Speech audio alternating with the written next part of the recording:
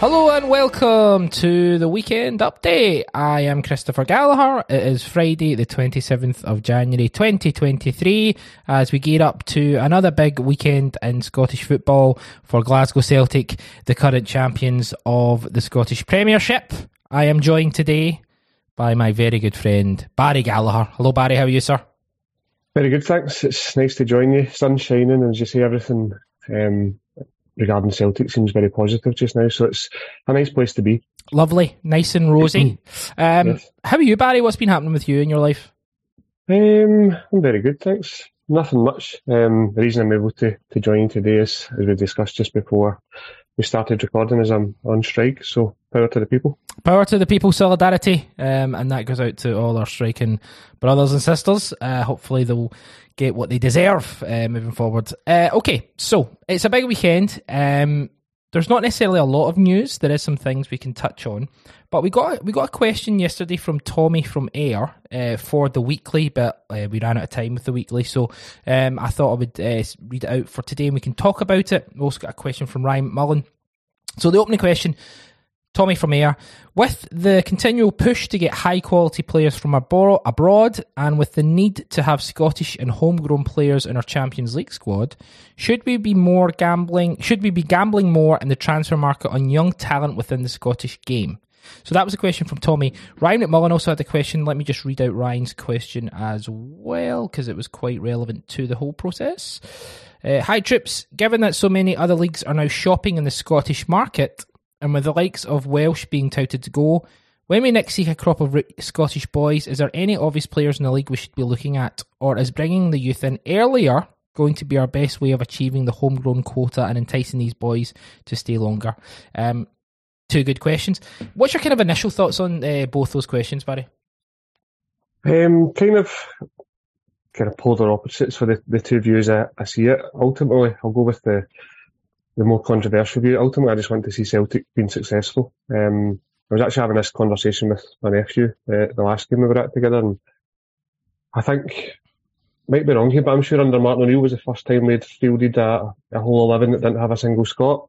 And obviously we could be getting close to that again, which I'd imagine is the reason for these questions being asked by the subscribers. But yes, I think it's always important to have the core, because Celtic has prided themselves on bringing Scottish players through. I would still maintain that Cal McGregor is our best player. He came through the ranks. And you want to have that core, but ultimately, if Celtic are winning, I'm happy.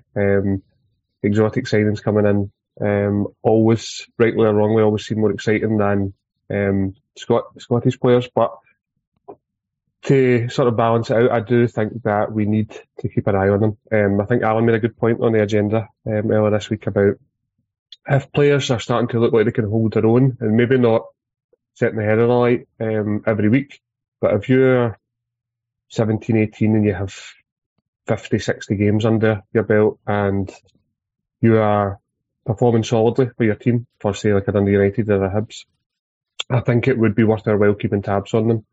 But on the flip side of that, if they do really excel, like Calvin Ramsey, for example, by the time they played 40, 50 games, they're out of our reach. So I think it is important that we try and get them in early, the same way that we are trying to get players from abroad before they should really alert scouts from the bigger leagues. But yeah, and ultimately we would want our own players coming through as well, and we've got the point about them being cherry-picked by academies, and this week is it Josh Adam, who's Man City have moved on again. But yeah, it would be nice to do it, but I think I'm leaning more towards if Celtic are successful on the pitch, I'm very about the here and now. What's your thoughts on that?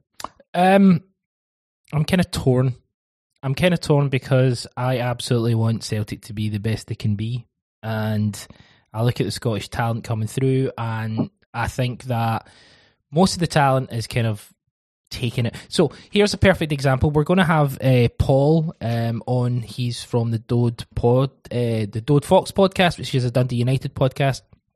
Paul talks really, really well, and he talks really eloquently. They've got a young player called Rory McLeod, who is 16 and he's in the Dundee United first team.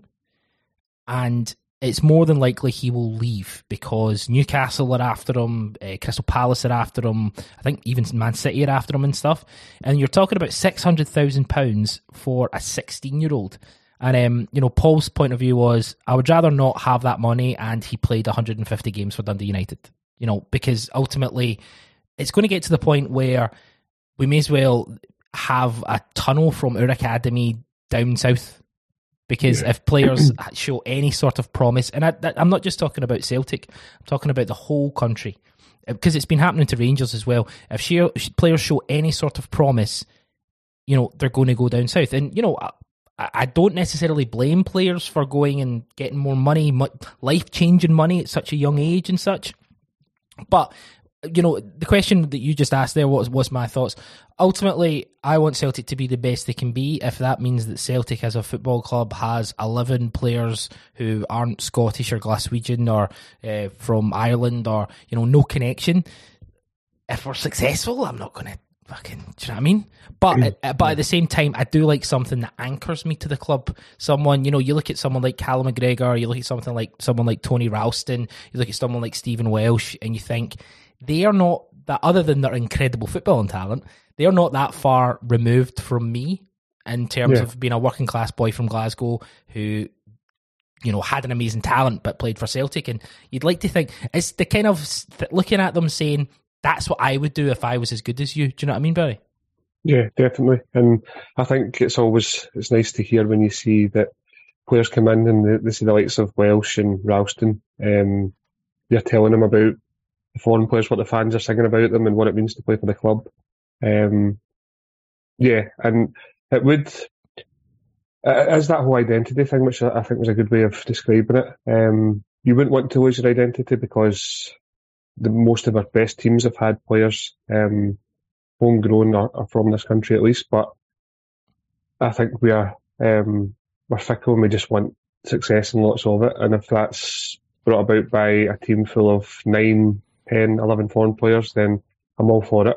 So it's a difficult one trying to find the balance, I think, because they have to be good enough straight away. You can't just buy Scottish players who are inferior to players that you could buy from Japan or Korea like we're doing just now. So it's finding a balance that they absolutely have to be good enough to impact our first team. Yeah, and I also think there's clearly these youngsters are good enough because they're getting siphoned off by top academies. So what I would look at it, I'd look at it from the perspective of how can we keep them?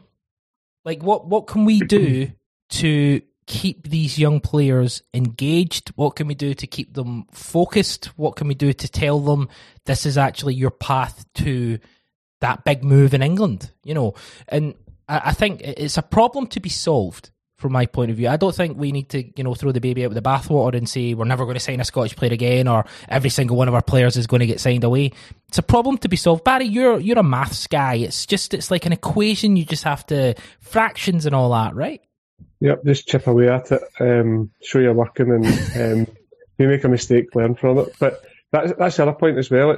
I can see the point you made about how it's enticing for young players to go down to these world-class facilities and all that, but it'll be interesting to see in 2-3 years when they do get to the age, some of them already are, 18, 19, of when you want to be playing the bulk of your football to get that experience. And it'll be interesting to see coming out the other end how many of them go on to have good careers. Because you can't help but think some of our best players in recent years have had that.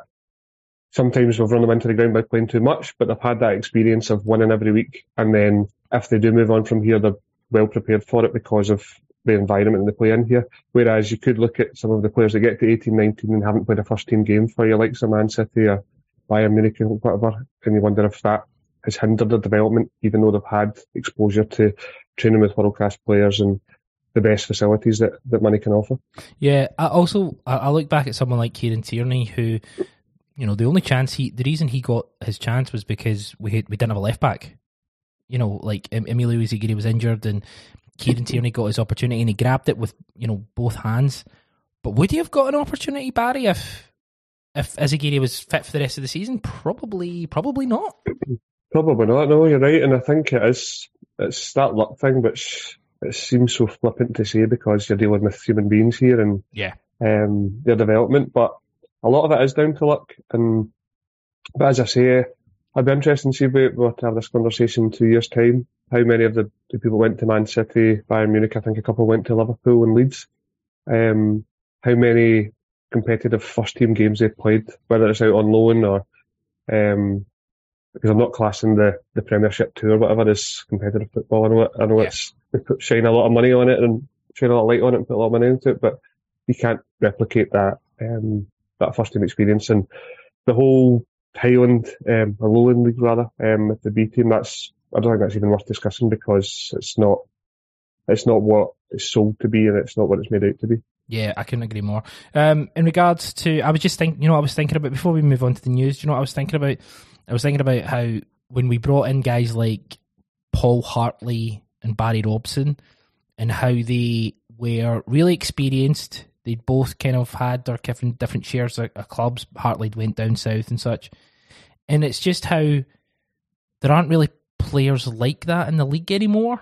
There aren't any players, around 28, 29 who you'd look at and you'd think they could do a job for us. I don't mean that disrespectfully to the league. And in fact, a lot of these clubs are, the profile of the squads are far younger. But it's just like you don't really see a Hartley or a Robson, because what the question that Ryan was asking is, if you're looking around the league, who do you think we could bring in? Honestly, I don't think there's anyone in the league that comes close to being able to even challenge for a first team place. What's your thoughts? Do you think that might be because the likes of, so as you said, Hartley went down to Millwall, didn't he? Yeah. And I think a few of them did that. Colin Cameron as well. I'm sure there was a few of them went down to England. Crawford as well. Yep. And the likes of, you could maybe say that's because players have gone down to England so early now. A comparable player maybe would be somebody like Barry Bannon, who's had all of his career down south. And that could be the bigger picture now that when they are 18, 19, they're down there and spending the bulk of their careers in the Championship or League One. But no, that's an interesting point because there is no one who is at Hearts or Dundee United or Hibs, etc., who could come in and impact the first team. Whether that was, I tend to think Hartley and Robson did a good job for us, but I think it was just at that particular time that they were the right fit. But no, it's weird that there isn't any players that jump out like that who are experienced pros who could come in the short term and really help out the squad, but there's nothing like that. No, I think the whole kind of platform, the whole kind of the whole base of Scottish football, specifically Scottish Premiership football, has just kind of changed so much that maybe we will get a league that's going to be from a kind of average age a lot younger, which I guess you'd encourage. That would be good, but that lack of experience, I think, kind of is quite telling. Anyway, good points from Ryan and Tommy. Thanks for getting involved. Celtic have turned down Atlanta. I keep wanting to say Atalanta, but it's Atlanta. I was making that mistake as well. Yeah. Celtic have turned down Atlanta United's offer of taking striker Georgios Giakoumakis on loan. The Scottish champions have a £4 million bid on the table from Uriah Red Diamonds. So Celtic have basically said to Atlanta that they don't want to put GG out on loan. They want a permanent deal. What's your thoughts? What's your take? Will he stay? Will he go? What are you thinking? I can totally see why Celtic are sort of digging their heels in with this, because there's no guarantees that with the loan that he might go over there and might not settle, and then you're 6 months more into his contract, not running down because I know he's on a big contract, but 6 months further into his career where he hasn't been scoring goals at our level. Yeah. And then they don't fancy him, because I don't think it was an obligation to buy, it was just an option, wasn't it? Just an option, yeah. Sure. And then he's back, and then you could say that his value's gone down. But I can understand why it would be more of an appealing move for GG and his family, the language, etc., and a similar culture to our own. So it's a difficult one. I kind of think now, earlier in the week I was leaning towards the fact that he was definitely gone. But I got a feeling he might still be here until the summer at least. Shit. And it's a difficult one, isn't it? Because there's all those rumours, and obviously we can't clarify anything, that he did have a change of heart himself, and Ange had said, no, you've kind of major bed and to lie in it. So whether that's true or not, I don't know. But and again, you can't force him to go to Japan if he doesn't fancy that, because I think Atlanta they've offered him better wages, I believe, than the package on the table from Urawa. So, a difficult one. If he was to stay, it might not be the worst thing, because if Kyogo was to get injured, it's a lot of pressure on O that we'll come on to. But yeah, in an ideal world, you would want him to go, but because I think when you've kind of gone past that phase now, it was as if he said his goodbyes down at Hampden a couple of weeks ago. Yeah.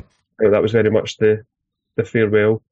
And I always think it's a bit awkward when you've had all that and you don't go. Remember Azagiri? I know Azagiri came back, but I remember him going round the pitch waving to everyone, and then he was still there. It's a bit like having a leaving party from work and then you don't actually leave. Same with Paul McStay as well. I mean, he That's kind right. of said goodbye to the jungle and everything, and then there Put was his boots in the crowd, didn't he? Put his boots in the crowd, yeah. press conference, and he's staying.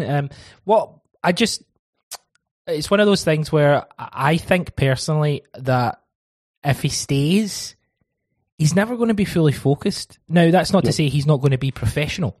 I would never say that he's going to be unprofessional or anything, or he's not going to try.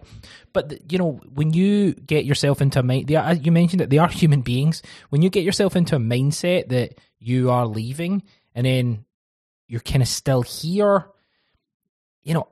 I think he'll do his job. I think he'll be professional, but I just think it would be a bit awkward for everyone. Yeah. And with how Oz came out with his interviews and talking about, I'm ready to take on Dundee United and I want to make a really great start, and Ange saying this boy's ready to go, it does make you think that even if he stays, his time's probably going to be quite limited. Thoughts? I mean, do you think O would be ahead of him in that pecking order if he was to stay? As you said, all the noises coming out of Celtic, it does seem, because I think before we signed him, it was almost like, will he be someone that we kind of try and bed in slowly but surely? Yeah. And then he'll make the big impact next season. But from everything that's coming out, I think it was a similar point made to when we signed Iwata, like how much coverage there was on his unveiling, all the interviews, all the content. It does seem like he's going to be front and centre, like he's ready to play in the next few weeks, maybe even, as you say, Dundee United on Sunday. And it would push Giakoumakis down the pecking order. And then it comes to that whole thing about his value going down again because of his, say he plays less than 10 games if he stays at us between now and the end of the season. It's kind of that whole strike with irons hot. His form in the early part of this season and all of last season will kind of be forgotten about, rightly or wrongly, because players and the way that the transfer market is now, I think not many, apart from England, which is just crazy, but not many teams are taking a chance or being risky with their money. Yeah. And if we think a low fee, because I would have thought initially after the back of last season, scoring in the Champions League this season, 6 million would have been a fair price, but we're not really getting anywhere near that, maybe with add-ons. So I think it's best for all parties if he does go. So hopefully Atlanta will stump up the cash, and then he can go there. Yeah, and that's the thing. It's, we do have a couple of days left. The other thing with, you've got Kyogo, and Kyogo's got a very specific set of skills, and they're very good for how Ange sets up and stuff. The thing about O is, Christian did a kind of a player profile, and he's very physical. He's very, he's maybe not what I was expecting, because I've not seen him play. But Christian was saying he's very physical. He likes heading the ball. He likes to defend, like gets back and stuff. So he actually might be. I really don't mean this disrespectfully. Might just be a better version of Gigi. Yeah. It's that thing. Like, can't remember who said it before, but sometimes the idea of Gigi and the way he's looking at him physically, and he does put himself about a bit, but more often than not, it was giving away needless fouls, or when defenders got in his head, it was more about going after them rather than influence the game. So, from what I've seen, and it's very limited of all, he uses his body really well. He does that sort of roll defenders, like he holds the ball in and then rolls and gets a shot away. As you said, scores headers. But from what I liked about him was left foot, right foot, and we're hoping that every signing, and it won't be like a sort of cast iron case that every signing's going to improve straight away on the person who's departed, like Gigi and Johnson, for example. But with time, you're hoping he'd influence the team more than Gigi, because Gigi's goals were brilliant and a large part of us winning the league last year. But the change in style was quite dramatic when he came in. I think the likes of Maeda and Jota had to change the way that they would play. Yeah. From Kyogo, and you're hoping that in time, to have the best bits of Kyogo and the best bits of Gigi, so we'll get a more rounded centre forward, that we don't have to change our style of play when he gets dropped in or rotates with Kyogo. Absolutely, couldn't agree more. Kevin Nisbet looks set to move to Millwall. They're looking at about £2 million. We've discussed Kevin Nisbet to death almost. But what's your kind of take on that move? Do you think that's a good move for him? You know, it's obviously someone that we potentially looked at. I'm sure he's on a list somewhere. Thoughts? Yeah, I like him as a player. I think he's maybe, and it sounds mental to say, because I think we're maybe too fixated now on players' ages, but he's 24, 25, I think, 24. 26. Is he 26? All right, even worse then. Putting him in the scrap heap already, but I think, see if he had been, because he has had a great return since coming back from that bad injury last year, but see if he was 21, 22, I'd be more inclined to do it then. And that's keeping the player's interest at heart as well, because if he's 26, there's no point in him coming to be third choice at Celtic. And I think the Championship is a league that he can get goals in. I think he would score goals pretty much anywhere he would go, because of his physicality. He's quite a clever player as well. I think his first game back was at Ibrox, wasn't it? And he terrorised them that night in December. So no, I think it'd be a good move for him. Be interesting to see how he does, because you'd imagine he could get a better move than that if he hits the ground running down there. But no, I can see why there was a link with him. I believe he's a big Celtic fan as well, but I think we're kind of moving in a better and a higher calibre of direction than someone like Kevin Nisbet, and that's no disrespect to him. Yeah, it's one of those things though where he's going to go and he's going to play really well in the Championship, and then people will be like, see, we should have signed him, and it's like, that's not how it works. You know? Darryl Murphy scored 32 in the Championship one year after he'd been at us, so it's not the league that it's cracked out to be. No, I mean, the money that's spent in that league and the level of football is just so bad. I mean, you can sit on a Saturday morning, like midday or whatever, if you're about and there's not a Celtic game on, stick on the Sky Championship. It's fucking honking. And by the way, I take great delight in saying that. Just a wee update here that Wigan are looking to bring in Sean Maloney. Sean Maloney, a good Celtic man. He obviously was the manager of Hibs, and Kolo Toure was the manager of Wigan. He got let go yesterday or the day before. He was only brought in November as well, so I know this isn't 9 games. Yeah, 9 games he was in charge for. It's a bit crazy, but Sean Maloney, future Celtic manager at some point.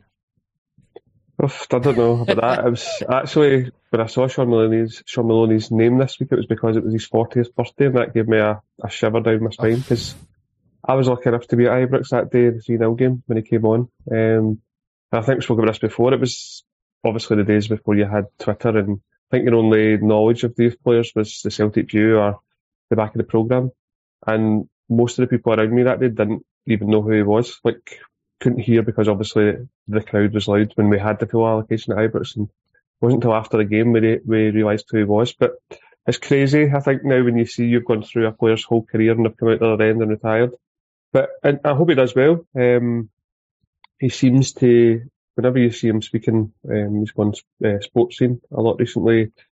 He speaks well. I always liked him. I know there was that period where he kind of left and came back, wasn't there? I know that upset a lot of people, but I thought he was a good player. He always comes across well, and you would like to see him do well, because he's had all that experience with Roberto Martinez, hasn't he? Which, rightly or wrongly, you would hope would have stand him in good stead.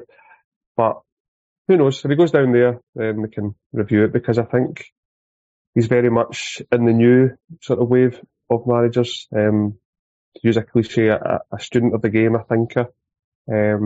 because I remember, I think it was maybe a game last season where he was on Sky with Chris Boyd, and it was like they were speaking two different languages because he was so on the ball, and Chris Boyd looked flummoxed by some of the words he was using. So, no, good luck to him, and hopefully he'll get longer than the 9 games that Colo did. Yeah, absolutely. I think was it last week he was for the BBC coverage of the Morton game. I went back and rewatched it, and he came across very well. He just comes across as someone who, as you say, student of the game, someone who kind of talks. What is it? Kind of jargon free. Talks in a very open way, but speaks technically enough, but without the sort of over jargony stuff. So yeah, good to see Sean Maloney hopefully getting back into the management game because he's a good dude. The other thing as well, Gal, just on that is he was very successful there as a player, wasn't he? He won the League Cup there, so you would imagine that that'll give the fans instant buy-in, I think, because someone who's had history there and been very successful, probably without doubt the most successful Wigan team that there's ever been. So yeah, hopefully that'll buy him a wee bit more time and he can turn it around. I think it was the FA Cup. The FA Cup? I think it was. They beat Man City, didn't they, in the FA Cup? What was? You're right. Even better. Yeah, and I think they get relegated as well that season, didn't they? Just weird how it works down there, but yeah, that's right. Crazy.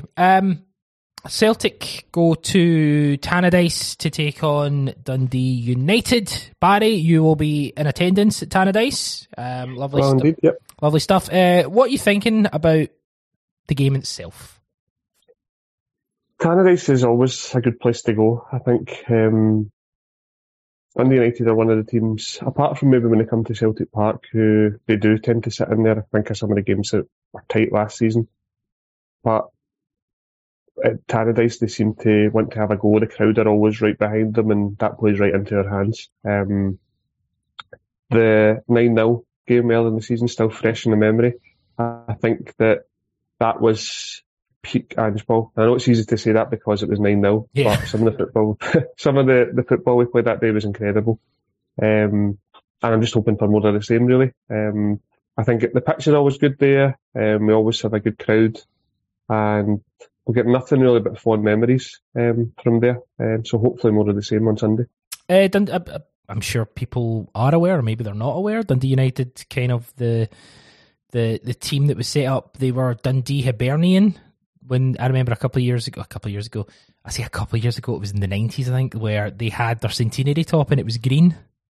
I think that was 2000, 2001, because C. Larson or Martin O'Neill's first league game, I'm sure they had the green top on. That day we wore the yellow away. So. Oh, there you go. So they had that their top was green. I think they lean our way, if you know what I mean. And I think that they're I like. I've always liked Dundee United. I don't like any team outside Celtic, but do you know what I mean? Though, like they've always been a club I've been like, yeah, they seem all right, and they've obviously had a bit of needle with Rangers as well. So that's always been great. Helps. Yep. Some of our matches from last season, we beat them 3-0 in December 2021. We beat them 3-0 in the Scottish Cup. You got a hat-trick. The 11th of May, we beat them. This is all at Tannadice. We drew 1 each for the final league game of the season, which we got crowned champions. And then obviously at the start of this season, we beat them 9-0. Compare and contrast that to the previous meetings at Celtic Park. It was 1 each. It was 1-0 with 1 each in September 2021. It was 1-0 in January 2022, a last minute Abada goal. And obviously the last game, we were 2-1 up. Last minute, it became 2 each, and then in the last minute, Kyogo scored the header. What is it about Tannadice? Is it that what you're saying about how at Celtic Park they'll maybe play a little deeper, maybe be a little more compact, but at Tannadice they'll come and have a go, and that's why we maybe find it easier there? I think so, yeah. I think the Dundee United crowd are quite vocal, and they tend to kind of drive the team on. So I don't know if it's maybe in their mindset that when the crowd are behind them, it's only natural, I suppose, that you want to go out and try and please them. But I love it, so stick to the same game plan because we'll just pick them off. So, though it is a difficult one because it is very chalk and cheese, isn't it, when you compare the results and compare the performances. But there is just something about the stadium. I think they tend to try and have a go at us early, and if it doesn't work, then we just start to take control. I can't really remember a game where we've gone there in recent times. I remember they kind of sat in the night we won the title when Hesselink scored, because that was very tense. But it tends to be, there's goals and lots of them, and Celtic tend to put on a show, so fingers crossed it's the same on Sunday. One of my kind of vaguest memories of Tannadice is John Barnes. He started off really well. I think we won our first 3 or 4 games. First game at Pataudry 5-0, Larson and Viduka, sensational. And then we go to Tannadice and we lose. And I remember just not that's going to sound ridiculous because I would have been 90, I would have been 16, 17. But I remember being like, oh, this isn't supposed to happen. Yeah. Because I'm like playing Championship Manager and all that, and you just, when you get a new manager coming in, you always kind of win and stuff. And I just remember thinking, really rocked by the idea that, oh, we're not because you just felt that Celtic team at that point under Barnes and all that, everyone was feeling a Berkovic and all that. You just felt they were just going to dominate everyone, and then to lose, it was like, oh fuck, and that was like that first point of doubt. Do you remember that, Barry? I do, yeah. That was when the talk started to come out that the infamous 4-2-2-2 didn't have a plan B, wasn't it? Yeah. And I think it was Craig Easton who terrorised us that day. Remember, that's a name from the past. Yeah, so there is results that have have gone against us. I think, remember there was a game where Ambrose scored an OG in the last minute. I think that was maybe just around about the time we beat Barcelona. So there is warning signs there, but let's be positive. And on the whole, most of my memories there of Celtic playing well and more often than not getting the result. Yeah, just on that Dundee United game from 1999, 15th of August 1999, Craig Easton scored in the 12th minute. Billy Dodds made it 2-0, 42nd minute, but we got one back by Eyal Berkovic. This is the Celtic team. Gould in goals, and then, as you mentioned, 4-2-2-2. Ryseth, Mialbi, Tabie, Imahe. The 2 defending midfielders, Paul Lambert, Morten Vikhorst. The 2 attacking midfielders, Lubo Moravcik and Eyal Berkovic. And the 2 strikers, Larson and Viduka. That's a hell of a team. Like, how does that team lose, Barry? That's insane.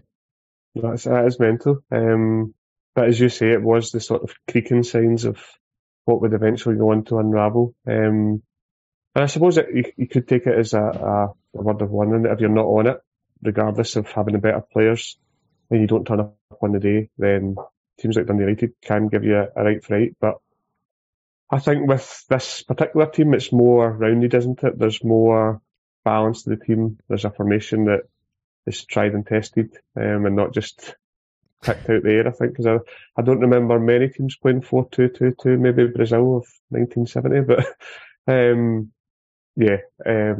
that was a shiver down my spine just thinking of the John Barnes era. But no, I think that the conditions are perfect for us going there, usually. And hopefully it's a day like today where the sun's shining and there's that sort of crisp atmosphere, and the fans will be right behind the team, because we get the shed and then the whole sort of stand along the touchline as well. So really looking forward to it and hoping to see some of our new players getting minutes as well. Absolutely. Since we played them last, which was the 5th of November, their home record's good. They've played Kilmarnock at home, they beat them 4-0. They played Hearts at home and they drew 2 each with them.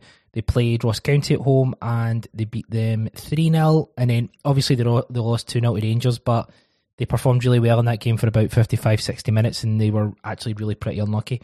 Their last league game was a 2-each draw with Hibs at Easter Road. We're going to hear from Paul McNichol. He'll talk about that game as well. But in the 7 games we've played them since, they've won 3, they've drawn 2, and they've lost 2.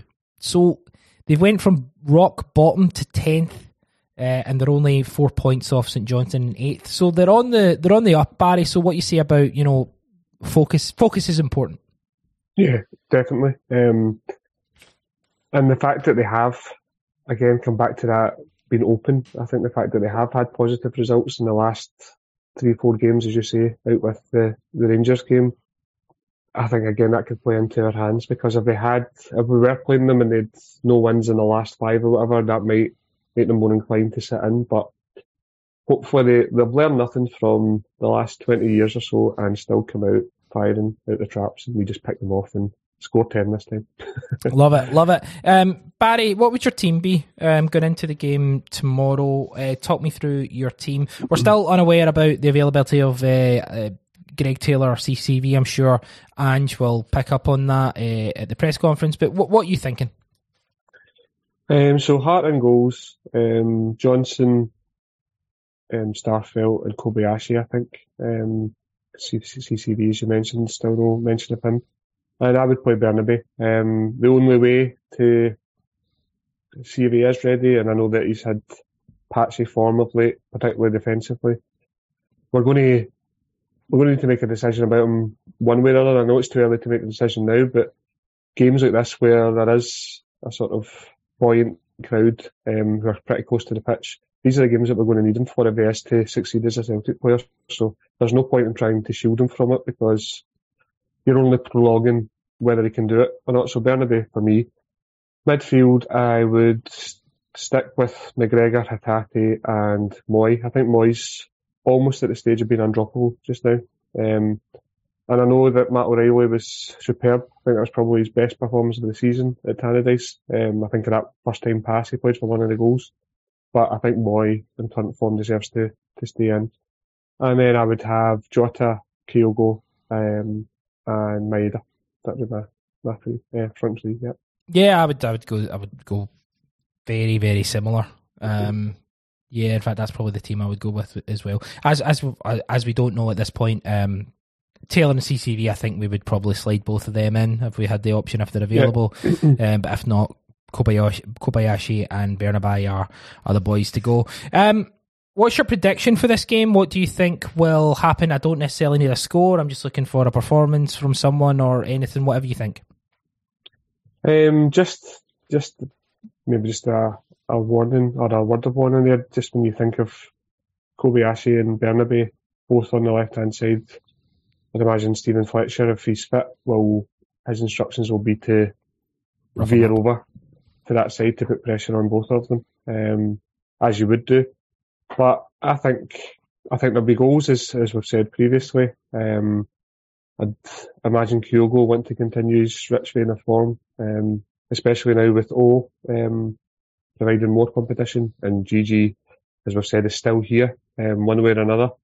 But I just want to see Celtic continue to improve as we have done, because I think the form after coming back from World Cup, although the form's been good, the performances maybe weren't, but I think we're maybe starting to see a wee turn now that we're getting back to the form that we had maybe September, October, domestically.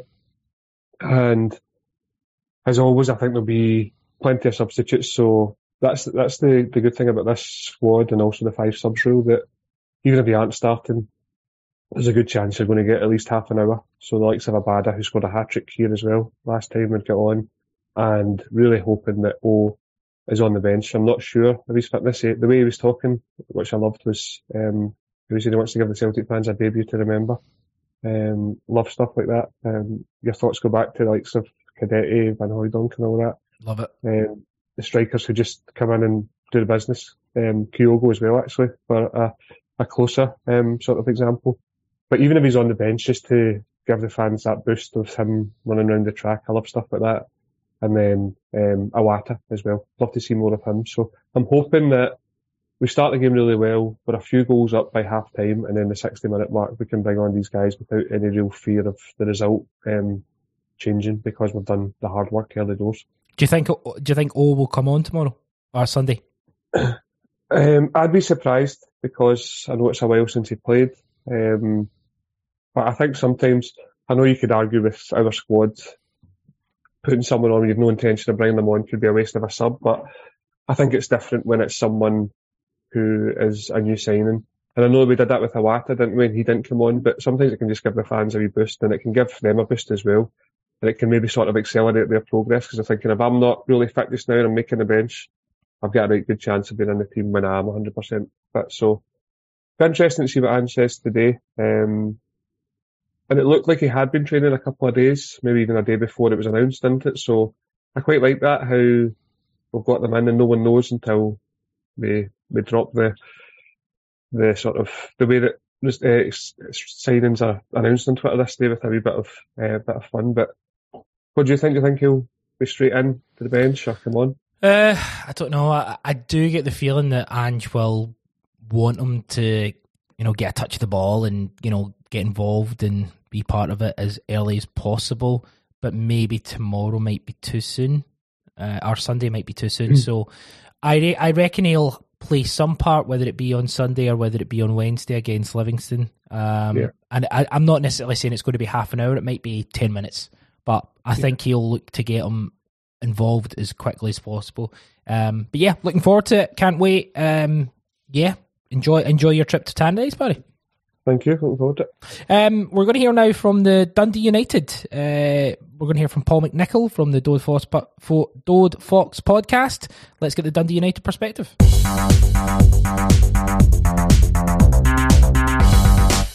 I'm joined now by Paul McNichol from the Dode Fox podcast, Dundee United podcast.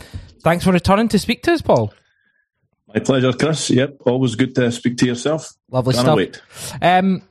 The last time we spoke was on the eve of the Celtic Dundee United game at Celtic Park on the 5th of November, which ended up being a lot tighter and very much a different type of game than we were expecting. What was your experience of? You were at the game with your son. What was the experience of it? It was obviously different from the one in August, that's for sure. Although, like any time that I've been through to Celtic Park watching United, you always feel like you're under the cosh. I can't think of many games where I've been there, certainly, and I've come away thinking, United were the better team there. We were unlucky. So the scoreline was closer, and if you're just looking at the times that the goals were scored, then you could be forgiven for thinking, Christ, United were a wee bit unlucky there. But even when we equalised in that game the second time, I didn't get too carried away because I have seen that movie before. It never usually ends very well. I meant to ask you this last time. Were you at the Celtic Dundee United game? Was it 95 or 95, 96 when you the cup? Aye, when you were 2-0 up and we scored. Oh no, was that at Tannadice? No, the one at Celtic Park when we scored. At Celtic Park, there was one at Celtic Park where United were actually in the Championship or League One, whatever it was called at that point, and you guys were in the process of redeveloping Celtic Park. Yeah, and United were 1-0 up. That's it. We had a penalty. We missed the penalty. I think we scored the rebound. Gordon Marshall probably should have been sent off that day. However, he wasn't, and it was all looking well. Like this was going to be the result of a generation. And you guys scored 2 goals in injury time. It's just, I've seen it so many times, Chris. I've seen it so many times. I think it was Andy Tom and Pierre Van Hooijdonk. That's exactly who it was, yeah. Thank you very much for bringing that up before I've had my lunch. But it's right off my scrambled eggs. As soon as I said that, I thought, what a dick. I'm sorry. That game, though, overall, it kind of showed kind of shoots of promise in regards to at least the performance. I want to highlight the penalty, though, the Bernabei penalty, where Stephen Fletcher heads the ball. What's your take on? We are in a bit of a echo chamber when it comes to talking about Celtic and talking about VAR and stuff, and it's always good to get different perspective. What's your guys' perspective on it? Right, my own personal perspective, and I'm only speaking for myself. I didn't think it was a penalty. However, it depends who you speak to. Some people are like, no, it is, and others have come out. And I think when you get people starting quoting you the actual laws of the game, then you're like, okay, but that doesn't make it right. Yeah. I don't know. Don't get me wrong. At the time, there was nothing, was there? If you were at the game yourself, you wouldn't have known it was United were on the attack. It got cleared, and then it went back for a VAR, and you weren't really sure what was going on. But when I've seen it again at night, I don't know what the guy Bernabei can do to get out the way of that. And I get that people were saying, but it's an unnatural position. No, it's no. You didn't jump with your hands at your side. No. That would be unnatural to me. And the fact that it was also like his back arm, it wasn't to me, it wasn't a penalty. To answer your question, Chris, I didn't think it was a penalty. But of course, we were delighted when it was given. We would have been exactly You take it, don't you? Yeah. But exactly. You guys have been on, you have been on the Endo some bizarre ones. I could think of, was it the first VAR game at Tynecastle? Yeah. And then the one, the Ross County one? Yeah. A Goldsmith. That was never a penalty. Yeah. I mean, even like Goldson, the two in the derby and stuff, it's... when he tipped it over the bar, how was that? What are you talking about? Unbelievable. We don't want to put the kind of tinfoil hat on stuff, but it's real bad incompetence. What's your take on VAR overall in Scottish football? Well, it was supposed to make things better, and I don't think it has. I mean, for sure, it's probably got some things right, and not just in Scottish football, like everywhere. I don't know if we've got VAR light up here, like we didn't have as many camera angles as whatever, but some of the decisions, they're baffling, even like it went for you guys last week against Greenock Morton, but I didn't think that was a penalty. No. I didn't know what Effie Ambrose is, how is he meant to get his hand out the way? It happened that quick. It was one of them again. It happened that quick. Like you didn't even see it at the time. Exactly. And then you see it slowed down and you're thinking, right, okay, it has hit his hand, but geez, he peeps like it's no a penalty. Yeah. And then somebody in a studio says, well, it's maybe worth having a look at. And you're thinking, that's fine, the ref's no complete half-wit. He'll sort this out. And he goes out there and he changes his mind, and it's just bizarre. Like some of the decisions are utterly bizarre. Yeah, I think one of the biggest things for us is like, and I don't know how it is at Tannadice, but the fan experience of not really knowing what's happening and the game being stopped. Have you had a lot of experiences of that happen during your game? It's happened a couple of games, but probably one of the worst was when we were at Celtic Park, because like it was obviously, it wasn't just in, but it was a few weeks old at that point. And like it seemed to take ages. There was also, in the same game, there was the challenge on Giacomakis, I think, and it was Sibbald. Yeah. Where I think it was a potential red card and then ultimately nothing. But and that's fair enough. Like if it's a red card, then make the decision quicker. Things that day seem to take ages. Yeah. Ages and ages. And it's supposed to, it got brought in, didn't it? Saying, it's for clear and obvious. Well, if something's clear and obvious, it shouldn't take 5 or 6 minutes to figure it out. Yeah, exactly. I mean, like the VAR assistant referee isn't supposed to be refereeing the game, and that's kind of what it feels like sometimes. But and that's the thing. I think this is going to go on for a while, but what can we do about it? Anyway, Dundee United. Obviously, since that game that was in November, you've done pretty well. 2 defeats, a couple of draws, but some wins as well. How are you guys playing? It's still fairly uninspiring to watch, if I'm being totally honest. But the ship has definitely been steadied. Yeah. We've tightened up at the back.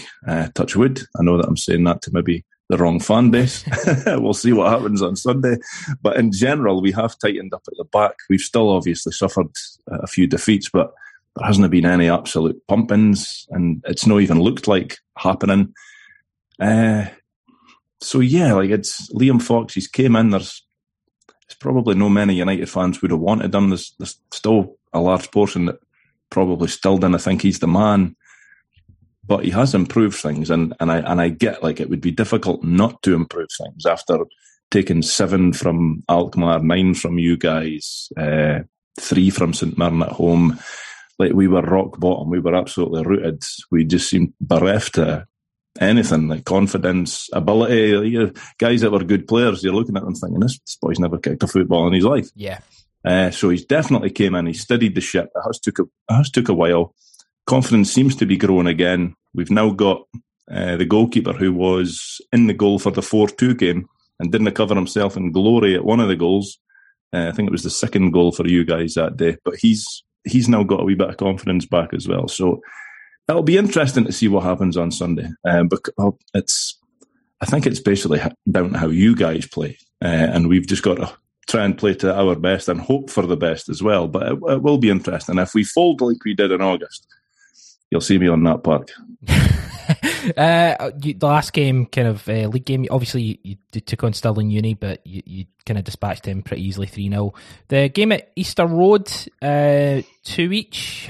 How was that? Was that a good? Because Hibs are a bit of a basket case.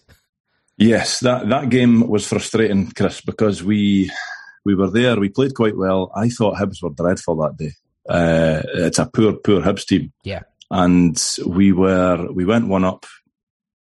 and then against the run of play, I would say, and I don't want to say that I'm that biased when it comes to United. Like I do feel it was against the run of play that Hibs got back into it, and then United once again go and score another one to make it 2-1, and then in the second half, probably from about an hour in, United just looked out on their feet. Now, I've criticised them in the past, thinking that they're not as fit as we should be, but maybe it's because they put in so much effort. I don't know. It depends on how you look at it, but standing on the terraces, or well, you're meant to be sitting, I suppose, but I was standing that day.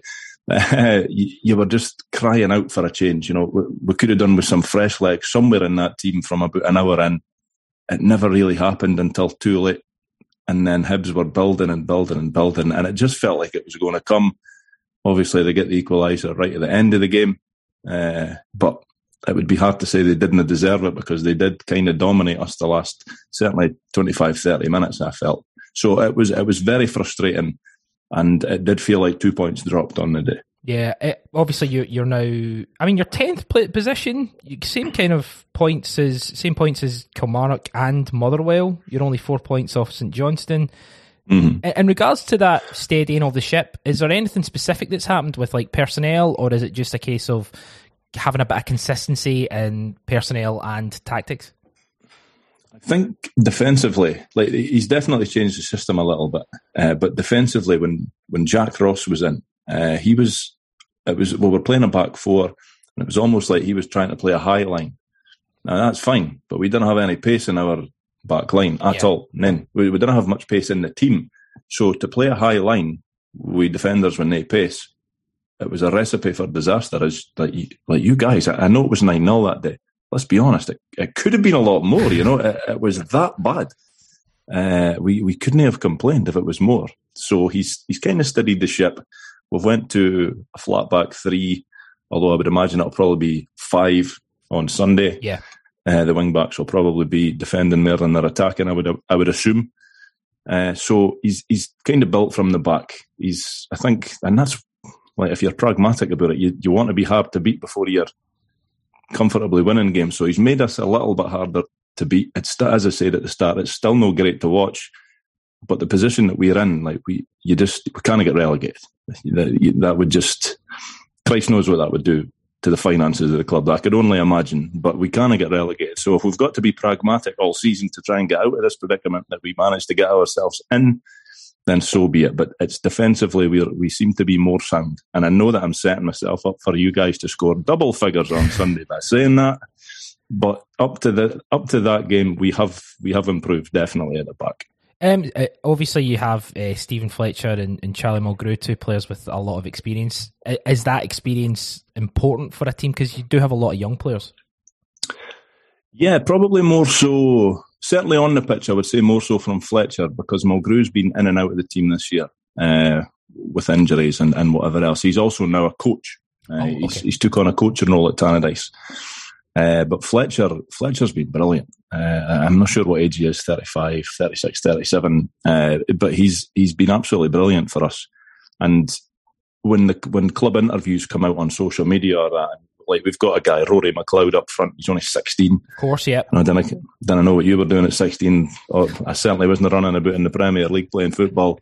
But these guys, and Glenn Middleton, the guy that we picked up from that other mob across your city, they all speak glowingly of the influence that Fletcher's got on them. You know, he obviously talks them through games, but he's not just doing that. You know, he is adding to the team as well. He's brilliant in the air. Great holding ball up.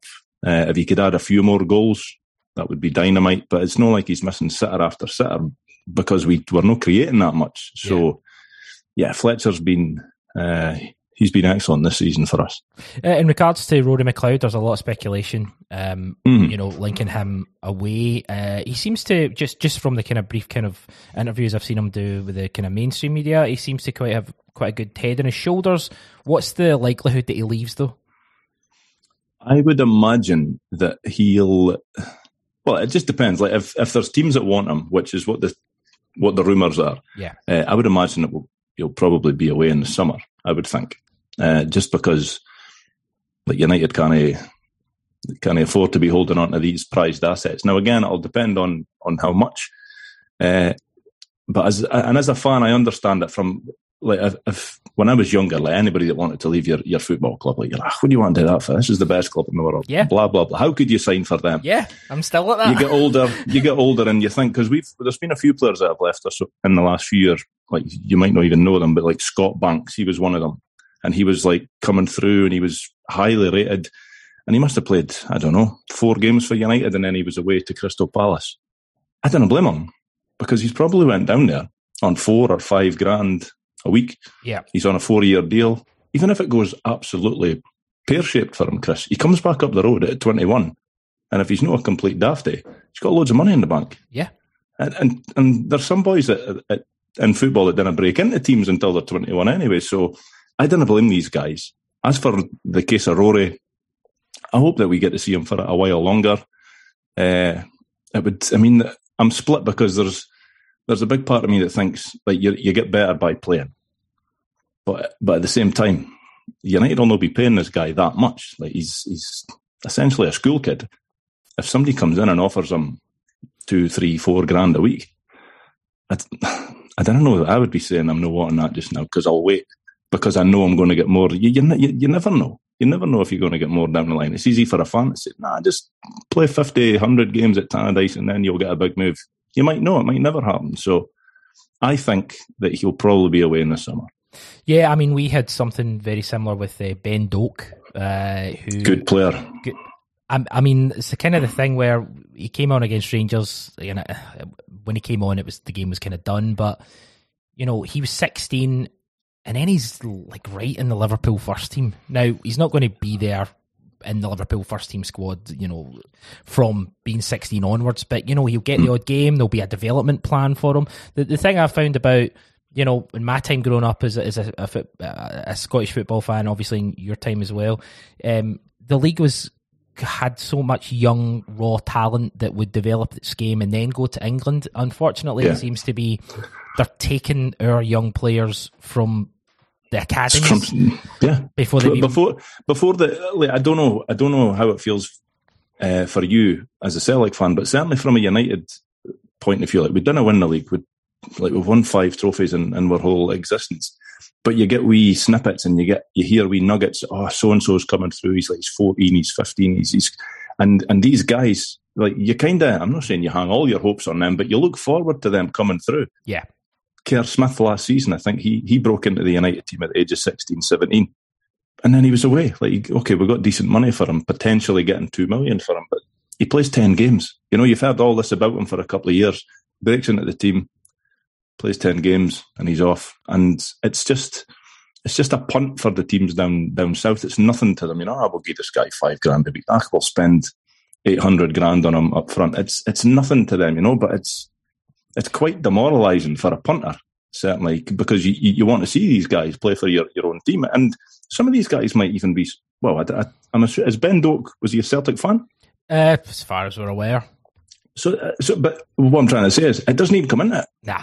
It does not come in there, you know. So some of these guys that are breaking Tannadice into United, they might be United fans, but like, when a better offer comes in, it's see ya. And I think that's the other thing as well. Like, we've had, I don't know how much this has been covered that other fans will know about it, but we've had like an entire team being pulled apart. And it's not like they're being pulled apart and going to Derby County. They're going to Bayern Munich. They're going to Manchester City. They're going to Crystal Palace. They're going big teams, yeah. Big teams. But there was a report last week about how Man City basically took a young 16-year-old from Celtic, gave him 2 years, and now they're going to sell him to like Lorient in France, which is a great move for him. But it's like, you know, basically they were just, a lot of them are just kind of looking at talent thinking, we can flip this, we can get this young boy, he's 100%, £400,000, we can develop him a little bit more and we can sell him for £2 million. That's the frustration. If they're going to Man Cities and Crystal Palaces and they're breaking into the first team, I'm like, I completely understand. But it's just like buying a car and flipping it in a way, and it's really 100%. Yeah, you know? I think guys like myself and you, we obviously think differently from the people that run these clubs, because they see everything as, and it's surprising that Man City do that, because I was going to say that they see this guy coming in and then maybe making a wee bit of money on them. I wouldn't imagine that should come into much of the thinking with Man City, because they are essentially a bottomless pit of money. But like you guys, for example, you bring a lot of like Japanese and I think Korean players over. Yeah. But these guys are coming into your team. They're making an impact. They're contributing. You're still successful. And I dare say that the bigger overall picture is maybe a couple of years down the line after that, you sell them for big money and then you go again. You go and bring somebody else in. United just now, we're bringing in, certainly not at the same level, but we're bringing in guys from Africa. So we've got a Ugandan just now on the books. We're bringing over another couple of Ugandan trialists. And United fans are thinking, these guys aren't for the here and now. You know, they're not going to get signed up after this trial and go straight into the team. But I think from the club's point of view, they're probably thinking, this is an untapped market. Even if we bring over 15 people, if one of them makes us a lot of money, we're laughing. Yeah. But you, as a fan, you're just wanting the best on the park. Like, I didn't care about all this. Oh, well, further down the line, we might make money. I didn't care. Yeah. Try and win a trophy. Well, I think win a game. Yeah, I think that's the biggest thing when, like, I was reading about Rory McLeod and it was like, you know, a valuation of like £500,000, and, you know, as I say, like when Ben Doak went for £800,000, I don't really care. Like, I'm one of these people, and I think a lot of people are kind of waking up to this idea when you see a big Celtic fans are always kind of bumming to Rangers fans on like Twitter about, oh, we made 24 million quid from Tierney and all that, and all your players. We never see the money. The money's not in our bank account. I'd rather these players gave us like that 100 game and we got less money for them. 100%, you know? And that's how me and you think differently from the people with the purse strings. So, like exactly. As you say, like there's on Twitter, there's loads of fans that seem to be more bothered about the valuation of your star players than what they're actually doing on the park for you. Like, personally, it doesn't put me up there doing if United sell Rory McLeod for $500,000 or $500 million. Like, I didn't get any of that. Like, is my team going to get better? That's all I'm worried about. Yeah. It's really a non-factor for us punters, I would say. Absolutely. In regards to the transfer business coming in and out just this month, have you got any? I keep seeing rumours about Tony Watt being linked away. How's he performing just now? Would he be a big loss? Would he be a big loss? He'd be a loss, I would say. He's been in and out of the team. Now, I don't know what's happening. I don't know if there's an issue behind the scenes. But he played the other week against St Johnstone through in Perth. Fletcher was out injured in that game. And I thought he was our best player. But it was a performance that you didn't often see from him. You know, he was the main man up front that day. He ran the line. He scored the winning goal. And then he got subbed off at the end of that game. And it was just before that game there was talk of, well, he's maybe going away to Salford. There's other teams in England wanting him. Yeah. And the way that he reacted to getting subbed off, you know, with waving, and he didn't kiss the badge certainly, but patting the badge on the jersey and that, it just felt like a farewell. And then he was back on the bench the next week, and he was back on the bench the week after. So I don't know. Reading between the lines, I wouldn't be surprised if he leaves in January. And would it be a big loss? Well, it will be if we don't replace him. Yeah. I can completely understand that. We can't just rely on Stephen Fletcher, who's about ages with my granda, and Rory McLeod was ages with my bairn at skill. So I would say you need to bring somebody else in. Just with the game on Sunday, it's a 4 o'clock kickoff, which is a bit weird. But in regards to going into it, obviously that 9-0 is probably more likely to be on our minds than it is to be on the players' minds. Or what's your kind of thoughts on that? Do you think that'll have an impact? What do you think the approach will be? Well, as a fan that was there that day, I am scared by that. So if Liam Fox decides to go for a flat back 10, I'm all for that. Like, I'm no against that. Yeah. But all joking aside, I don't know. Like, I've watched a video on social media today. It was on Sky Sports Scotland. Charlie Mulgrew and Stephen Fletcher getting interviewed about the game. And I think the question was put to Mulgrew, how do you stop Celtic? And he was like, well, he says, when I was in the Celtic team, when you go to these places, you didn't necessarily look forward to it, but you hope that the opposition kind of pay you a wee bit too much respect, I suppose, and sit off you and let you comfortably have possession and whatever. And he was saying, so we'll try not to do that. And I'm listening to it thinking, that is exactly what we do all the time. Like, we always allow the team to have the ball, do what they want with it. And if we start pressing, we probably start pressing when we're about 30 yards favour our own goal, which to me is inviting trouble on. So yeah, as I said, like United are going to have to be at their best. Celtic are going to have to be a little bit off it to get anything. Like, I just think that you guys, when you are on form this season, you're just battering teams. Absolutely battering teams. And now I know that the other mob that we didn't like speaking about, like, they're still obviously up near you guys in the league, but they're not really battering anybody.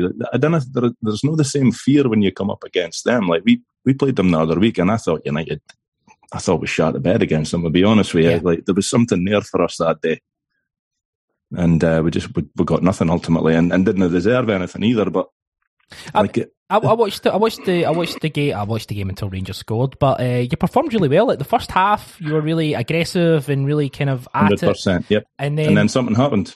Something happened from about the 40th minute where we just sat off them and just allowed them to do whatever they wanted to do, and it was easy for them in the end. And like it shouldn't have been. Like if we adopt the same attitude on Sunday, it'll not just be 2-0. I think we both know that. So yeah, it's definitely on my mind, that 9-0 game, but that's because I'm a punter and I bleed black and tangerine, so it will always be on my mind. And it's, as I was saying on my own podcast with my buddy Ronnie, I was like, this is the United Celtic games these days are the games that I least look forward to, purely because of recent history and maybe even not so recent history. You know, it's very rare that we get a good result against you guys. And he said, but we drew 1-1 at the end of last season. I was like, I take your point. But I says, but that was convenient, because I think that done you guys that night, and it done us as well. So, like, I think if you had to win that game, it might not have finished 1-1. But yeah, I kind of lie and say I can't wait for the Celtic visit on Sunday. What will be. But I'm hoping from my point of view that we've certainly tightened up enough at the back. And if we could maybe hit you on the break on a breakaway or something, then that might be our best opportunity. Yeah, well, I mean, obviously our back four has kind of flipped and changed a little bit. Centre halves coming in and out. Fullbacks certainly changing. Looks like there's still not going to be any Greg Taylor. So, you know, we might be a little bit shaky at the back. I don't know why I'm giving you tips. But Liam Fox will not listen to this, so I wouldn't worry about it. I could tell you about our defence as well. Like we're United, he has been changing the defence. So if we come up against Ross County, they've got that big dumpling up front, Jordan White or whatever his name is. And United will usually put Ryan Edwards, he's the captain, he's probably there all the time, but they put in Mulgrew and Ross Graham against him because that's 3 6-footers. Tall. And then when we play St Johnstone, Mulgrew and Ross Graham drop to the bench, and you go with Liam Smith and Scott McMahon, competent defenders, but full backs. And that's one of the criticisms, I suppose, of the system that we are employing, because we're essentially playing, when we've got 5 at the back, which I believe that we will have on Sunday, if we play Liam Smith, Scott McMahon, Ryan Edwards, Kieran Freeman and Aziz Beach, of the 5, that's 4 fullbacks. Yeah. And Ryan Edwards, he can be good on his day, but against boys like Kyogo, Jota, I would imagine that's his worst nightmare. Because he's slow to turn, he's no pace. Anything in the air, I'm hoping he would deal with. But you guys didn't score many headed goals. Although you did at Tannadice, Starfelt from a corner, I think it was. Yeah, the new boy we've got in, I don't think he'll take part, but he seems to be someone who's quite physical. Obviously, we're replacing Giakoumakis. I remember he scored that hat-trick in the Scottish Cup, and it was the worst hat-trick I've ever seen in my life. He was absolutely hopeless that day, but he still scored a hat-trick. But I'm looking forward to it. I think it'll be... Of course you are. Of course you are, Chris. Of course. But, you know, I was just looking at kind of the recent record, as your colleague on the pod said. Like, at Celtic Park, you have caused us a lot of problems. You know, one each draw, 26th of September. Last January, last minute Abada goal, and then even the last performance. Whereas at Dundee United, at Tannadice, we've had it a little bit easier. So that's kind of a bit flip reverse from what you'd expect. You know, you'd really expect you to be better at Tannadice than at Celtic Park.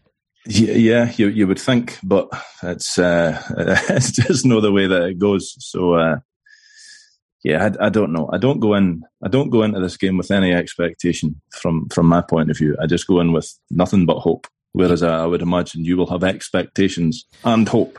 Yeah, we just want to plough on and get this league wrapped up. Kind of final couple of points. Firstly, Amy Gallagher, Dundonian, playing for Celtic FC Women. Absolutely sensational. I don't know if she's a United fan player. But she's good pals with my sister. And you'll be thinking, what you're telling us that for? Well, my sister's the Dundee United women's goalkeeper this season. And Amy goes to most United games, actually. She is a big United fan. I'm not sure if that's a secret. If it is, maybe edit that out. But she is a big United fan. She's related to Kevin Gallagher. Yeah. I think that's her uncle. Yeah. I'm pretty sure that's her uncle. But she's a really good player. And she, in the women's game the other, must have been a good few weeks now when it was it 7-0 United Celtic? Yeah. Amy scored. And I think she pointed at my sister after that, but I was like, that was a bit cheeky. Was it no Fiona? She was like, no, I tell her she wasn't going to score today. I was like, you blew it. You just encouraged her to do that, to put the bar right in the top corner. Brilliant. But she's a very good player. Very, very good player. Very good. And just finally, Jim Goodwin, right? Aberdeen manager. That statement yesterday from Aberdeen saying you're not doing a very good job, but it's no bad enough that we're going to sack you. But if you lose to Hibs, that's terrible. What's your kind of take on that? Hilarious. Like I'm not a big fan of Jim Goodwin because he's playing days. He elbowed a few United players in the pus, on the ball, off the ball. Yeah. He was just a nasty bugger, I thought. I watched the game on Monday night. Couldn't believe what I was seeing. It's great. No, some of the Darvel boys were absolutely brilliant. The number 19, I forget his name, True something. He was brilliant, but Aberdeen, they were just stinking. They were just never at it at all. And I know that you get cup shocks, and on any given day, anything can happen unless it's United v Celtic. But that sort of result shouldn't happen. That just shouldn't happen. I think they've spent a not small amount of money to assemble that team, and he's just not getting a tune at them. So the statement yesterday, I didn't think it clarified anything. No, just kind of what you were kind of alluding to there. You've done bad, but not quite bad enough. But if you lose to Hibs, I mean that was like what it seemed like. Yeah. If they get beat 3-0 on Saturday, and it's another horror show. I could imagine that he's not at his desk on Monday. Exactly. I mean that could be for either of those managers, to be fair. So yeah, and I don't like either of those managers. The other boy just talks absolute nonsense as well. Oh God, that's absolute nonsense. We beat them 1-0 at Tannadice a good few months back, and he come out after the game and said, that was a percentile win for us because 67 times out of 100 we'd have won that game on chances. And what are you talking about? You got beat 1-0. I would imagine even Hibs, if that was a United manager coming out with that guff, you'd be like, shut up, we got bit. Total ready. But these unbelievable. But hey ho. Paul, it's been an absolute pleasure as always. I'm sure we'll have you on again. The Dode Fox podcast, I have listened to it and I've enjoyed it quite thoroughly. Pleasure as always, sir. Thank you very much, Chris.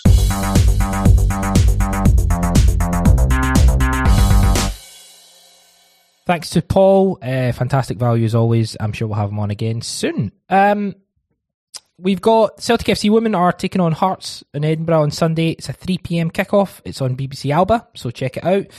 Also, the derby that was supposed to take place on the same day as the cup final has now been moved to Friday, the 24th of February. So Celtic FC women will be taking on Rangers women at the Excelsior Stadium. 7 o'clock, Friday the 24th of February, 2 days before the big League Cup final. So it's a good way to start warming up for the big game on Sunday. Great stuff. From a Cynic perspective, we've got the House of Thames. Barry was a big part of House of Thames. Barry, if you had to sell House of Thames to the listener, how would you sell it? Celtic themed chaos, I would say. Yes. I really enjoyed it.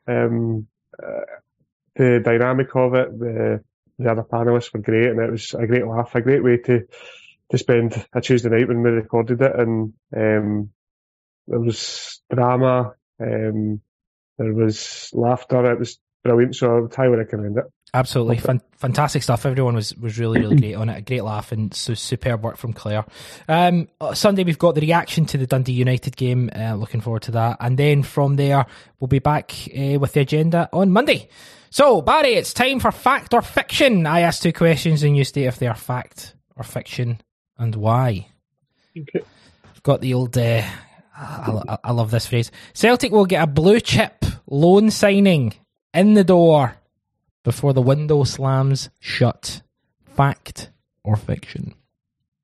I'm going to say fiction. It's funny, I was actually having a conversation at work with one of my pals yesterday, and it's funny because more often than not, these blue chip signings, whether they've been successful or not, haven't really had the impact that we would have liked. Yeah. I think back to Bellamy was probably the most exciting for me. I know Keane had the Irish connection, and Keane performed, you could argue, better because of his goal return. But Bellamy and Keane, that was because it came so late on the last day, didn't it? And I think the English window had closed, and then it was like the yellow ticker on Sky that Craig Bellamy and then Robbie Keane are travelling up to Glasgow. And the excitement of that was unparalleled, I think. And I was being flippant but saying, see this signing players early now, before the window's open, it's boring, there's no drama like the last day, but I'm joking because the forward planning seems far more advanced than it's ever been for Celtic, but I don't think so. I don't doubt that on the last day there will be players offered to us who either teams haven't been able to move on or they can't guarantee them games, but unless it was really something who would alleviate us to like levels that we couldn't get normally, you would of course take it, but I don't think that's the way that Celtic operate anymore. And the only thing I could think of maybe getting a loan signing in is if Taylor or CCV's injuries were worse than are being reported.